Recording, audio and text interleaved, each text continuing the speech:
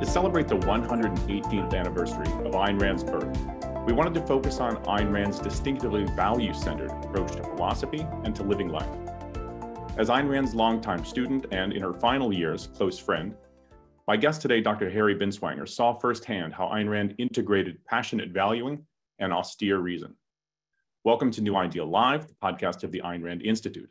My name is Aaron Smith. I'm a fellow at ARI, and joining me today is Dr. Harry Binswanger. Welcome, Harry. Thank you. I'm glad to be here.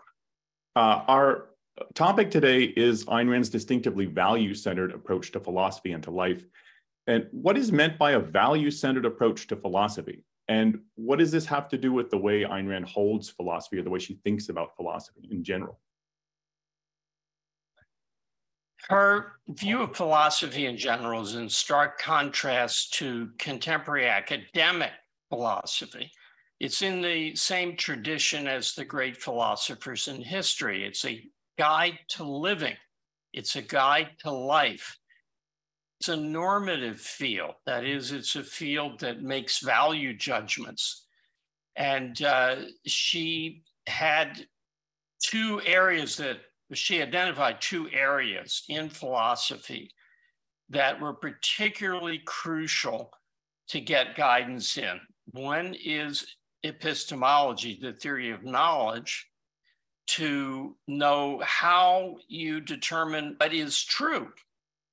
And the other is ethics, the study of good and evil, to know what to do about it when you discover something is true. But one thing that's fairly unique about her is the tight integration of those two. She did not make a dichotomy between fact and value, between truth and goodness. She saw both as a recognition of reality. And one of her great accomplishments, probably her greatest, was her validation of a standard of morality based upon the facts of reality. And can you say something about, like, why has that been, first of all, why is it an achievement, and why has it been historically a problem? Some kind of separation or some kind of a split between fact and values.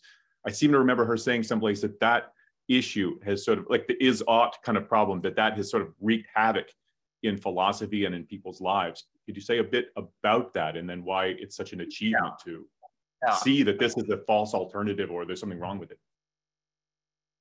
Before I came on, I went to ChatGPT and put in, how do you prove normative statements?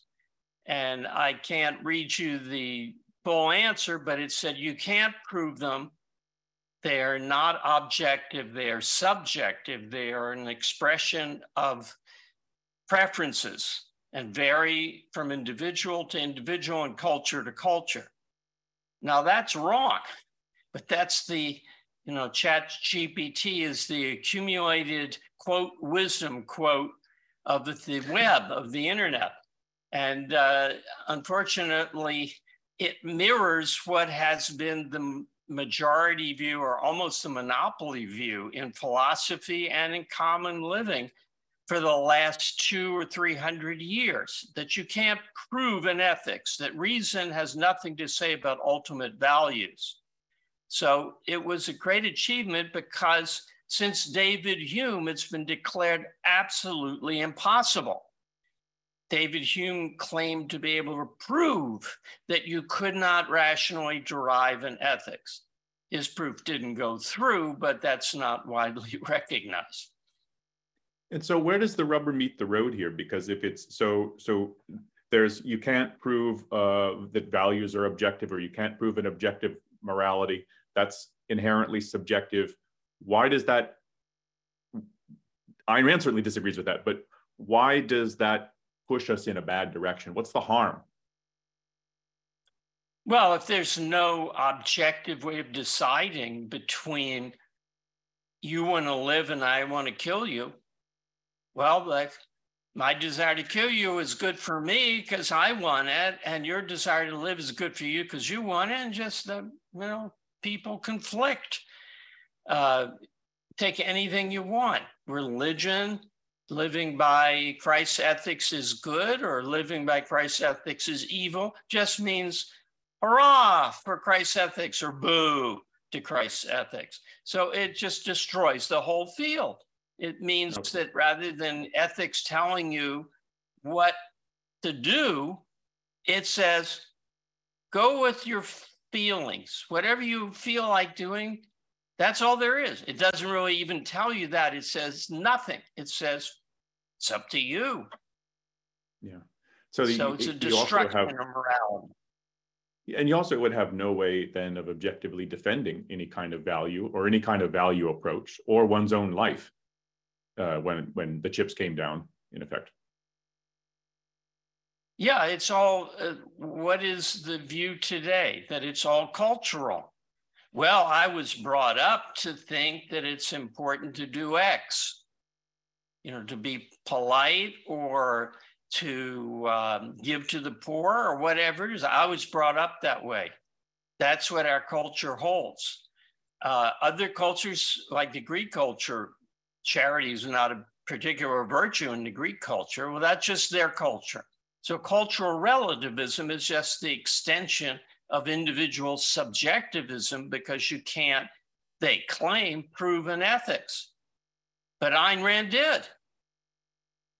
So what was her attitude to values then? I mean, what was her approach to, why does she think values can be objective? Like what would be, She asked a deeper question than any preceding thinker on this view. Preceding thinkers, even Aristotle, who's the best, asked, well, what values should men pursue? What should they go after? What kind of life is the good life? And then they looked around at what they could see about different life choices that people have made and tried to pick the best one. She actually began that way too. And then you can see in her notes at a certain point, she says, in effect, wait, the first question is, what are values and why does man need them? And that's the question that she raised that no one else had raised. What are values and why does man need them? She found that the concept of value meant that which one acts to gain and or keep as a first cut at what it means, and that concept had certain presuppositions in earlier concepts, such as it presupposes an entity capable of acting. You can't say a stone has values, it can't do anything. It presupposes an entity capable of acting in the face of an alternative.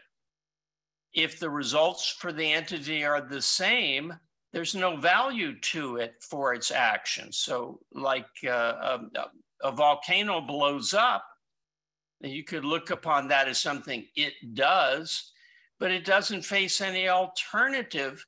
It can't be helped or hurt by what happens from that eruption.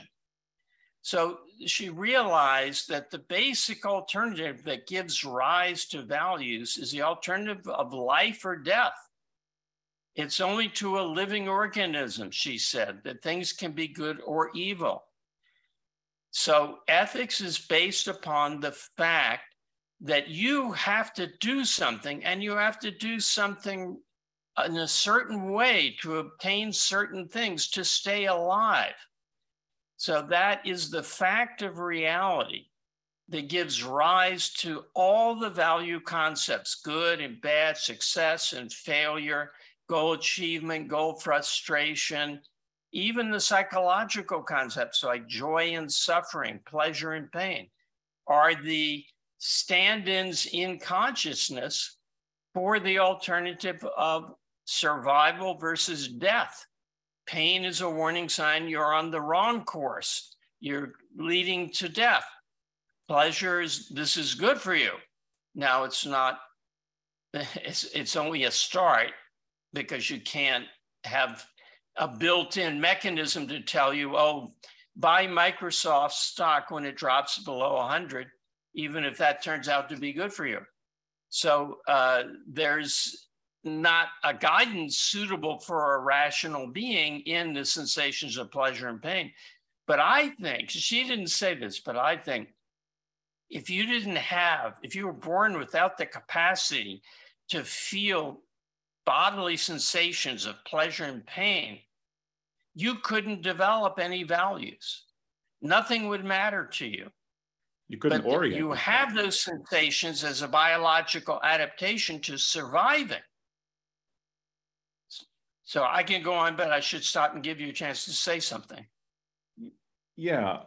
So what you're saying is, someone like Aristotle looked around and found what are the admirable characters, what are the admirable people, and what are their admirable characteristics, and how do we build those into our character and to live a good life? But then you're saying that what Ayn Rand did was ask a deeper question, or a prior question, in effect, is what are values and why do we need them? And that led her on the path to a validation, in effect, because once you start asking a lot of those kinds of questions and say, yeah, well, what are values? Well, the things that we pursue, we try to hang on to get, to obtain. Why do we need to do any of that?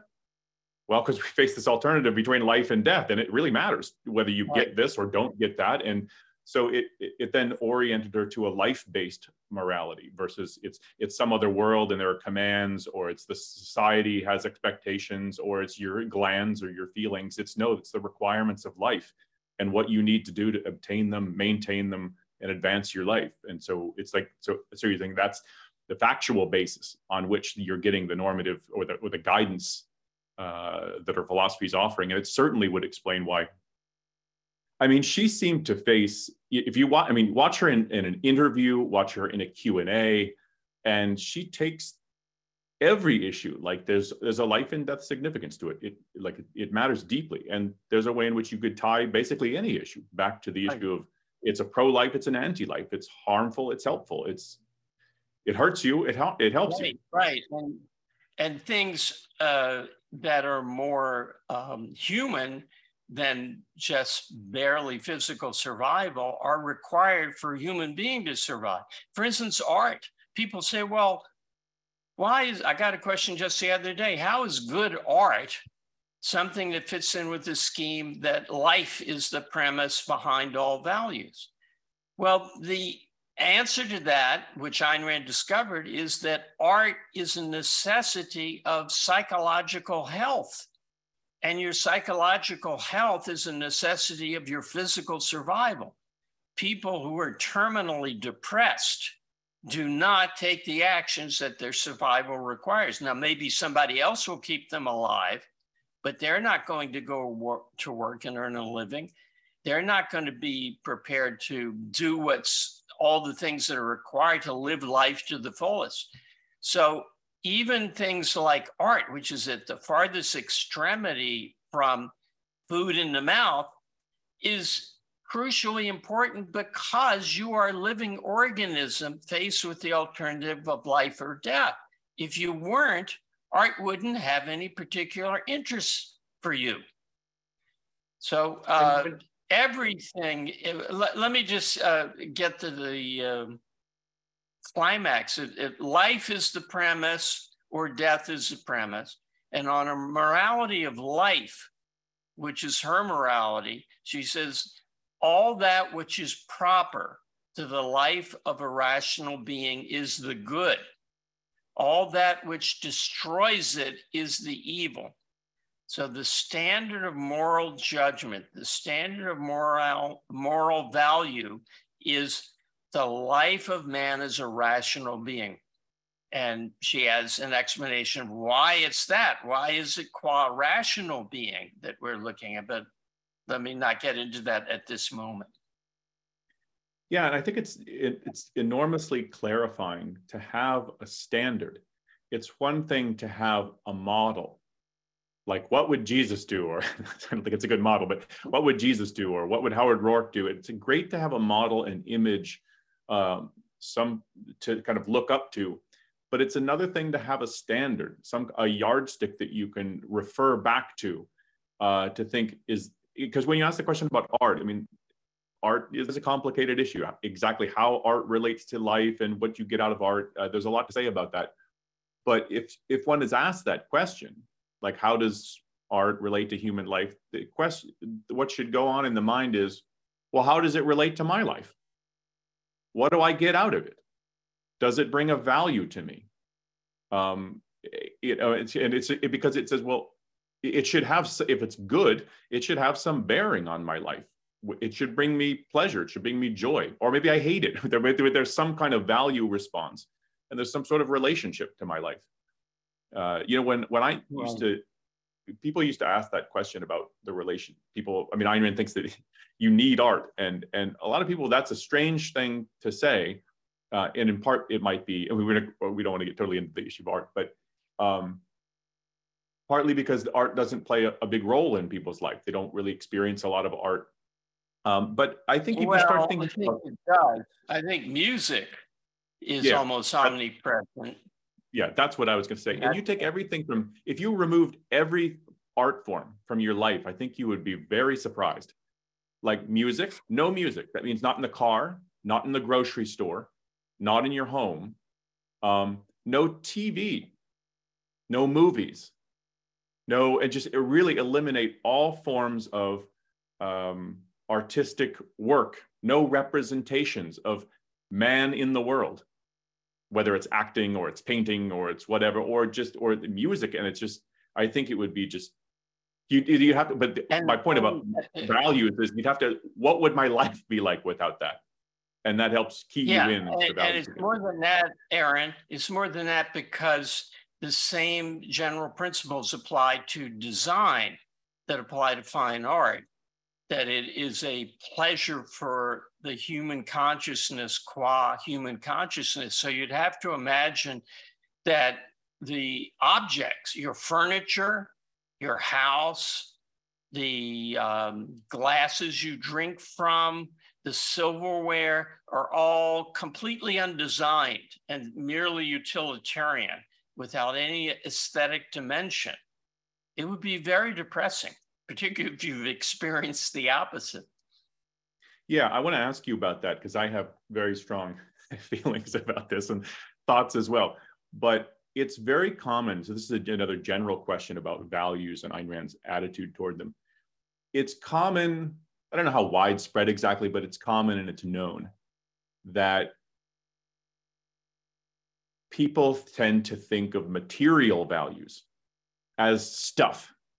Yeah, you're just accumulating stuff. It's in a sense that it's sort of unspiritual, and the desire for material values and one's investment, in effect, into material values is kind of demeaned or put down as sort of like materialistic, in the sense in which that's a negative or it's a bad thing, as opposed to spiritual. How did she? I mean, I think I know the answer to this, but she didn't think about that way, that's materialistic. If you, the whole of spiritual dimension. So, the spiritual dimension. Shrugged is against that. The whole of Atlas Shrugged is about material values are the result of spiritual values, and that they help the survival of a being who's both an integration of mind, who's an integration, not both, that's redundant, who's an integration of mind and body. So if you start talking about material values as not values, you've cut man in two, as her hero says in his speech at the end of the novel. You can't sever the material realm from the spiritual realm. And the spiritual here means pertaining to values and consciousness, not supernatural, not religious in any sense, but pertaining to consciousness. So it's matter and consciousness, both exists. You know, she said when she was 16 in Russia, which is where she grew up, someone asked her, are you a materialist who believes everything is matter, or a spiritualist who thinks everything is consciousness? And she said, a materialist, of course. And then she said that she went home and she thought about it, and she said, why do we have to herself, why do we have to choose between them? And she became very firmly sold on the mind-body or soul-body integration. So it's a spiritual value. And I have one here. I have an Ayn Rand integration here to show you. Okay. I hope this, see this glass? The glass? Uh-huh. This was Ayn Rand's. I have 4 Ayn Rand glasses that are coils of blue-green, her favorite color, at the bottom. And this is the glass that we drank iced tea from when I came over to play Scrabble at her place. She used these. This is a material value that, of course, it's artistic, that embodies a spiritual value. So she believed in what she called the stylized universe, which is that you make everything around you reflect your value choices. And she did that. Her apartment, everything that she dealt with, insofar as she had the financial means to do so, was stylized according to her value preferences.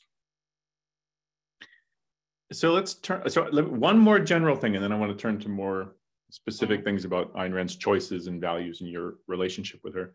There are no black and whites. What was her view about that? Because I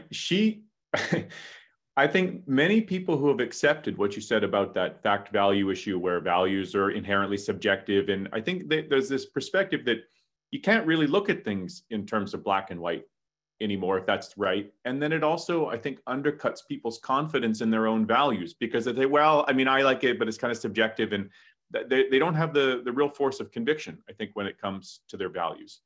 And it can lead people to not value their values, if you want to put it that way. Like, but she definitely had a very black and white perspective. And how does that relate to the fact that, you know, values are related to factual issues? Well, yeah, that's what gives rise to blacks and whites, is that life is white and death is black. That's the ultimate black and white issues, whether you live or die. She would have said, if I could put words into her mouth, there are no blacks and white. Is that black and white? Maybe you should say, well, it's not black and white, but I think to some extent there are no blacks and whites. Well, is that black and white? Is it black and white that it's only to some extent? So there's no way to even state the position that denies the existence of absolutes, because whatever comes out of your mouth is meant as an absolute. And if you qualify it, the qualification is meant as an absolute. I have stories about that, but the closest you could get to is like the ancient skeptics who refused to hold any position, even in their own mind. But that just means shutting down cognition and reducing yourself to the perceptual level of an animal. Yeah, I think it was Chrysippus, wasn't it, who stopped talking altogether? No, that was Cratylus. Cratylus, yeah. Yeah. The Cynics were a school. Cynic is close to dog in Greek, and they were named that because they were so convinced that you couldn't know anything as a human being that they walked around on all fours and drank water out of mud puddles. So I don't know how anecdotal that is from old accounts and stories, but certainly that kind of attitude will have effects on one's life. But let me ask you, because you knew Ayn Rand, you met her, you got to kind of witness face to face her attitude, like as a human being. And tell me about, like, how did you come to know Ayn Rand, and what was she like as a person? I mean, in the context of this kind of value approach, what impacted you when you met her? I first saw her give a lecture at MIT when I was a freshman. And what she said, for the first half of the talk, I didn't get it at all. But then she got to the statement about free will that I thought was staggeringly important, the most important thing I'd ever heard in my life. And I started paying attention. And then in the question period, she was black and white. For instance, she was asked, this was a topic in the 60s, which is when we're talking, what is the objectivist sexual ethics? Now, this was a period when Playboy was just getting big and the sexual revolution was starting because the pill had just been mass marketed. So for the first time, women could have sex with a sort of carefree attitude. And she began her answer by saying, "We're very chaste." And then she went on to say that that's because we think we being objectivists, think that sex is a huge value and is not to be taken lightly. And so promiscuity is inappropriate. But when she said, "We're very chaste," I thought, wow, no one else would say that. That's so black and white. That's so counter. Everybody else would say, if they were religious, they would say sex is okay within the bounds of marriage or something. But anybody else would say, well, people can't get hung up about sex. You can't be puritanical. This was the educated person's view. Freud has shown us that we're all low sexual desiring beings, and let's not play games. Let's not rationalize. It's a physical pleasure with no meaning. It's like sport, and it's no big deal. And what I heard when she's, "We're very chaste," is she takes herself seriously, and nobody else did. So that made a big impression on me. But it wasn't. I went out and read Atlas Shrugged because she quoted from the hero of Atlas Shrugged in her talk. She said, as John Galt says in Atlas Shrugged, and I thought, wow, that takes a lot of chutzpah. Everybody else would say, as Baudelaire once wrote, as C.I. Lewis once said, or C.S., there are two of them, as Ezra Pound once wrote, but she quoted from herself. I thought that takes a lot of nerve. So I had to read this book, Atlas Shrugged. And once I got more than 60 pages into that, I was hooked. So I reshaped my life to be an objectivist philosopher. And of course, that meant coming to New York, but it also meant going to lectures in Boston on her philosophy, which came out of the New York headquarters. And the representative, the one who held those lectures, knew Ayn Rand, and she introduced me to her. But it was inevitable that I would eventually get to know her to some extent. The only question was, would she accept me? And eventually she did. She didn't accept me right away, but eventually I approved myself over time, so I knew her very well. What was she like? To quote one of her own statements in one of the plays, like nothing you bastards ever dreamed of. A friend of mine who was at Columbia Law School got to spend a couple of hours with her, and he said, she thinks every minute of her life is important. And that's what she radiated, this intensity, this both seriousness and playfulness at times, but a value orientation. She wanted to know. She wanted to discuss ideas. She wanted to hear what you thought and to dialogue with you and find out if she could improve her own view or improve your view. So she was a dynamo. I mean, I don't know if you've ever been in the presence of anyone with real charisma, but she had charisma on steroids. You felt when you were in her presence that there was some solar flare that had come out. I mean, maybe I'm going too far, but I just want to But she was stress kind of magnetic. it was an experience being around her and talking to her. When you said that, or your friend said that she treats like every moment of her life as important, that's to me, that speaks to a profound self-esteem, and it's in the relationship of that to, there's something in relationship of that to your value orientation, because part of wanting values is wanting values for yourself, and wanting to be happy, wanting to enrich one's life, thinking of oneself as deserving of them. And so there's a deep connection, I think, between self-esteem and that value orientation. Because I think people less self-esteem, less self-confident, they also tend to be less ambitious in terms of their personal goals, more like, it's my life, damn it, and I want it, I deserve it. And that connection between there is important. She seemed to have both intensely. Yeah, I don't think you can have self-esteem if you have confidence in something that you don't care about. For instance, in your ability in something.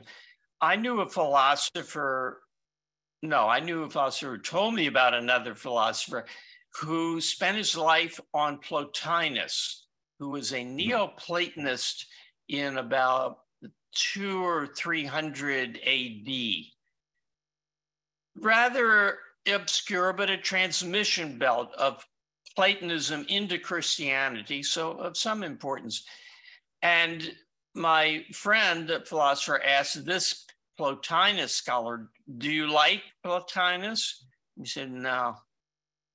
So here's a guy who spent his whole life's work on explaining the thought of somebody he didn't care for. Now, I don't think you can have much self-esteem if you devote yourself dutifully to something that you don't love. You have to, self-esteem is the conviction, she says, of being able to live and worthy of living. And life is value achievement. So if you're able to keep eating and maybe not so worthy, nothing to establish your worth, how can you have real self-esteem? You can't. I think so you're right. I agree. It's a job. Yeah, exactly. Yeah. It's a job. I'm smart. I can write papers on this kind of thing. And yeah, I could pick Plotinus or I could pick Heraclitus. It doesn't really matter. Right. And there were philosophers. Well, here's an experience I had that's in that direction. I once talked to a flutist that played with the Los Angeles Symphony Philharmonic Orchestra. And she said that most of the people, maybe 90% of the people in the orchestra, regarded it as a job. They weren't passionate about the music. They weren't trying to stretch themselves to do better and to interpret it more interestingly. They were just putting in time to get a paycheck. That completely floored me. You would think, a successful musician must love his field, but she said no. I had the exact same experience. When I was did my PhD at Johns Hopkins University in Baltimore, and I met a guy who was on, I think, the board of the orchestra, the Baltimore Symphony Orchestra, invited me over to his place because they were having a reception. The orchestra members were there, and, shrimp on a big thing of ice. And, it was a nice, very nice place. And I started chatting. I'm passionate about classical music. And I've read all sorts of biographies of composers, performers, I'm just totally into it. And I've read 10,000 million liner notes from classical music CDs. Mm-hmm. I'm a sponge about this stuff. And I started talking to them about, we were just chatting about music, and I was surprised they had the same attitude. They didn't seem to know much about music. They didn't seem to know much about, they know how to play and they know how to read music. I don't read music, I don't even play an instrument. But they just had very little extension between what they were required for their work. And the people I talked to were just not passionate about music. And we were talking about I'll give recordings you- of favorite recordings of pieces, and they're like, Yeah. I don't know, you know, it's just, that just stunned me. Like, how can you, especially in a field like that? But I get it. I mean, you could take it. It's a job. I can do it. I'm competent at it. But there's something Yeah. about, but don't you want to live? Exactly. A former girlfriend's father had come out of World War II and had gotten into the dry cleaning business. I brought him a suit to dry clean, and it came back somehow looking better than it had on the rack when I bought it. And his shop did not have that dry cleaner's smell. And he eventually showed, starting from nothing, he eventually got to sell it for $1 million. So I once asked him, how come your dry cleaning operation is so much better than every other one I've seen? And he said, I try. Yeah. Yeah. Yeah. They don't. It's that, try, it's they're that just putting investment. it It's that you care, and there's some relation to your self-respect and to your self-esteem, and that because it's a good job, because I did a good job, and because I do a good job, and that's that relationship between self-esteem, self-respect, and investment in something, that you care because it's you. Absolutely, I So agree. Good. No, I'm done with that topic. Yeah.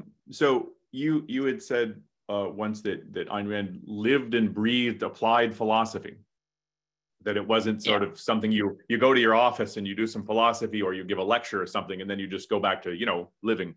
But that somehow that some kind of a philosophical perspective was always sort of at play, or sort of in the background's not the right word, but integrated into the way in which she in the foreground with her. Yeah. Okay. Yeah. I'll give you some examples. One time I was in her apartment, and she had cats. Cats were a big value of hers. And a cat had knocked over something or scratched up something. And the cat was there on the floor. And I looked down and I said, bad cat. And she said, no, good cat who took a bad action. That was the first time I'd heard the distinction that she made between judging the entity, the person or the animal, and judging an action. So it's possible for a good person to take a bad action, and one shouldn't be afraid. She didn't say this, but thinking about it, some of the fear that people have of moral judgment, some of it is due to the fact that they think if anything they did was immoral, then they're damned to hell. She didn't have that perspective at all. She wanted everything to be judged because everything that you did was pro-life or anti-life. But it didn't mean that if you were late for an appointment because you were not paying attention, that means you're going to objective as hell, which there is none, evidently, or you're going to die. So the Christian morality or pseudo-morality has made people fear morality, when in fact, it's just your guide to living. That's what it is. The other one is a story I don't know firsthand, but I was told that Ayn Rand was in a restroom somewhere at a restaurant or whatever, and they had the stalls that they used to have in the old days where you had to put in a quarter to use the toilet in the restaurant, probably not in a restaurant, in a department building, they would do that. And a woman was coming out of the stall and tried to hold the door open for Ayn Rand so she wouldn't have to pay the quarter. Yeah. And she said, reportedly, if I were going to sell my soul, do you think I would sell it that cheaply? So she took this as the terms here are that you pay a quarter for it, and that's the terms. And I'm not going to try to cheat it. And because most people would think, come on, it's a quarter. It's not a big deal. And this doesn't count in effect. And I better be with everything count.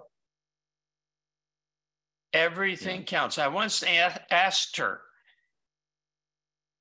isn't every choice a moral choice? And she said, yes. Because in the objectivist morality, this is me filling it in. This is why I said it, and it's obvious. Everything you do either helps you or hurts you. Maybe a little bit, maybe a lot. And you often can't tell. So you can not focus on something that you should have focused on, and it may not have any really big consequences. But sometimes it will.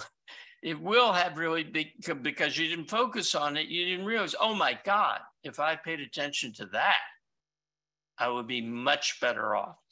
So again, remember, we're not talking about dying tomorrow. We're talking about being on the road to life, living life to the fullest, living consistently, or mixing in some poison with it. There's never any justification for that. So it's like microdosing on poison, where it's just there's small little bits of things, small little bits of things that are not on the path to life and the good and to self-esteem and self-respect, and in some way, however small. And she's, I don't want to put my foot on that path at all, and not because there's there's a punisher out there somewhere that's going to, like, you stepped over the line and you're going to get judged and punished, but because it harms your own life and your own ability to pursue values and maintain self-respect. I mean, that's like sort of different between, you said Christianity's made it seem like morality is your enemy because you're always worrying about, like, what if I can't step over the line, I'm going to get judged. It's about avoiding punishment and the fear of punishment versus the prospect of values and happiness and joy and success and life that's always should be, I think, in the forefront. And if it's sort of if there's something you do that's wrong, it's like the idea is to correct it, not like, oh my God, somebody could judge me. Right. You're going to judge yourself, but it's not about anybody else's judgment. You're going to judge yourself. No one will know. It's only in my mind. It's that kind no one will know. It's in your mind. Except me, and what importance am I? I wanted to bring up, and you keyed it in my memory, I wanted to bring up that today is Ayn Rand's birthday, and I have created Rand's Day, which is a special holiday to celebrate her birthday. This is my own creation and project. And on Rand's Day, you give yourself a present. And on my website, randsday.com, which I urge you to go to, I give a quote from the Fountainhead, which is revealing and what keyed off the memory. Peter Keating, one of the villains or non-admirable characters, says too late in his life, why do they say it's easy to do what you want? It's the hardest thing in the world to do what you want, what you really want, not some momentary urge or something. And he sold his soul. He destroyed himself by not doing what he wanted, but doing what his mother wanted and his boss wanted and other people wanted. So that is a very important theme in objectivism, is that you need to do what you really seriously, after reflection, choose to pursue, that you want, that you need to make your life meaningful to you. Don't settle for anything less. And that's a deep point. It's, first of all, it's a very, very moving scene in the book, because you've watched the arc of this guy's life. And you watch also what that character gives up in that book, and it's heart-wrenching, actually. But it's a deep point, and it's easy to sort of, maybe because people often say, like, just like the character does, people say it's easy to do what you want, right? Because that's, oh, selfishness. Oh, come on, you're just telling people to just do what you want. And the way in which they regard that as easy, which I think in the end isn't easy, but is go with the flow, do what you feel like, as opposed to think carefully about what you really want in your life, what you want your life to shape up to be, what you want your character to shape up to be, what kind of life you want to lead, a life you could admire, to look up to, love like crazy. What does that look like? What do you want? And you have to really think about that across the course of a life, and then actively go pursue it. Have the courage to pursue it against often opposition, fear, sometimes lack of confidence. But there's just a lot to do. And it's so hard to do what you really, really want to do. And I think that's a really deep point. And because I think, unfortunately, sadly, for all sorts of reasons, that people don't do it, or not people, not everybody, but I often feel that it's an uncommon thing to really, really go after what you really want, and to really pursue it, and then to reap the rewards. And that's what life is about. I mean, that's where life is at its best. And I think Ayn Rand certainly understood that. I remember, there was a story, I don't remember whether this was in My 30 Years with Ayn Rand, the essay by Dr. Peikoff, but where she was on the steps of the publisher after publishing Atlas Shrugged. And somebody, maybe it was him, I don't remember, asked, was it worth it? And she said, yes, or something like that. I mean, all the struggle that she had to go through. Probably getting that anecdote wrong, but yeah. You've got the essence right, but it's even better, because they were looking in the window of a bookstore that was just put out Atlas Shrugged in the window of the bookstore, and she volunteered. It's worth it. So no one asked her, was it worth it? That was her perspective. It was worth it. It was a lot of struggle and suffering in writing Atlas, particularly Galt's speech, which took her 2 years, but it was worth it. And after it was published, she often picked it up and just read it for sheer pleasure and delight, preening in what she had done and loving it. That's something else that came out in I think it was a Phil Donahue episode, when she said, Ayn Rand, you are something. And she says, I think so. And he started moving on to his next prepared question. And he's like, well, hang on. That's a hell of a thing to say. Like, what? So you're okay with just saying something like that? It's like, and she says, yeah, it's okay if you've done something and you've really achieved something. It's okay to know it and to be proud of it, and to, in effect, show to other people that you're proud of it. It's sort of, there are things to achieve, and the part of the reward is I'm happy about myself. It doesn't mean you go around as a braggart, but it's sort of like, no, I did it, and I thought you think I'm special for it. I like that. Also, right. Something just people don't say. Well, most people aren't anything.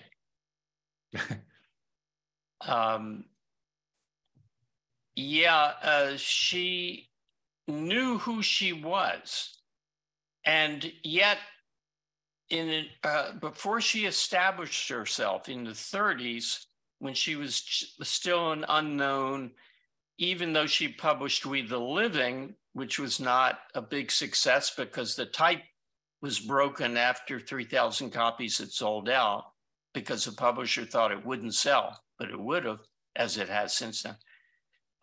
She wrote to Frank Lloyd Wright, and she wrote the most humble, if I can use a word that doesn't apply, most respectful, non-assuming letter to Frank Lloyd Wright, asking if he would read some of her, I think it was would he read parts of The Fountainhead that she had written, she had just starting, or that she wanted to meet him. So she was very objective about it. She didn't expect other people to take her on faith. She thought she had to demonstrate her value, particularly to someone that she admired, who had proved he was an achiever, like Wright was. Later, incidentally, in life, she became very disillusioned about Wright as a person. She always loved his architecture, but she found that as a person, he was not independent outside of the studio. In his private life, he was a second-hander. Let me ask you, let me turn to a few. She did meet him. She did go to Taliesin and that whole scene there, and she was not favorably impressed by that. Interesting. It's interesting because she, you know, it's part of the issue of objectivity, and partly the issue is people are whole people. They're not just their work, they're their character and their person, and she could separate the two. Yeah. Let me ask. There was another one. I had another story, but it just flitted out of my 78-year-old brain. That's okay. I just turned 50, so I'll ask you a question. Oh, I know what it is now. I know it. Can I slip it in? Slip it in. It's about the valuing psychology. The pretext for my going to visit her in the last couple of years of her life was to play Scrabble. She liked Scrabble, and I liked Scrabble, and it was Leonard Peikoff who suggested that I arrange to do that with her. And you might wonder, those of you who realize Ayn Rand's incredible genius, what kind of Scrabble player was she? Well, she was good, but no great shakes. I mean, nothing to gasp over. She was on the same level I was. Why is that? Because Scrabble was not a huge value. It was a pleasant, entertaining, relaxing thing to do at the end of the day sometimes. It was a game. So she did not approach it the way she approached the things that were her values. It was a minor value, so she did it and she was good at it. But her whole brain was organized around writing fiction and writing philosophy. I'll give you one final example. Once she was at my apartment looking out at, I lived in Manhattan where she lived at that time, and we were looking out in the evening at other buildings nearby, and she kind of half whispers, "The lighted squares hanging in space," which was a phrase that she had used in one of her novels. The lighted windows, she called the lighted squares hanging in space. And she couldn't, you know, that was what was coming up from her subconscious. Now, if you devoted your life to Scrabble, as some people do, you see a sign and you immediately start thinking of anagrams of that. So what your subconscious is organized around is a matter of what your interests, your values, your goals are. And it's mutually reinforcing. It's a virtuous cycle, not a vicious cycle. The more you value something, the more your subconscious gloms on to what's relevant to that. The more your subconscious gloms on to information relevant, the more you can achieve your values. You know, that's an important point. And you mentioned, you said this once in a lecture you gave. I don't know when I heard this. I heard it on cassette tape. I don't know when. But you said, you know, it's a way of holding that point. You said values are the motor of cognition. And I've always remembered that phrase, and I've always held it. It helps me hold that whole perspective, is that it's just, you know, why think about anything? You know, and yeah. it has to do with that sort of, it's what's your interest isn't just like, there's the realm of values and then there's the realm of cognition and there's how do they ever meet? You know, it's one fuels the other. And I think they're so connected that I would put not her, would put the alternative of life or death as a hierarchical point that comes before epistemology. because I don't think that a being that had no values, no goals, could actually pursue any cognitive activity. It wouldn't know anything. It wouldn't take in anything. I think that consciousness is to guide action. Action is to get things to use for your life, for your survival. So if you didn't have that, I don't think you'd care what you saw, or you wouldn't think about. I don't mean you, I mean a being, an imaginary being. So we have a few minutes left before the sort of closing remarks and so on. Can you tell me, since it's about Ayn Rand's values, value orientation, can you tell me about some of her favorites, some of the things that she was really passionate about, some of the things that she loved, whether, however, they're grand scale or they're smaller scale, yeah, you know, from what you know about her? Well, as I said, is she had design choices. She loved modern furniture, modern architecture, like in Frank Lloyd Wright. She loved the color blue-green. And she, those are the kind of minor but personal values. And she loved cats. They were a major value. She said, one can either have cats or have unscratched furniture. I choose to have cats. And she loved her Tiddlywinks music, which was a special kind of turn of the century from the 1800s to the 1900s, that century, gay kind of music. Scott Joplin is something that would qualify, I believe, and that people are familiar with.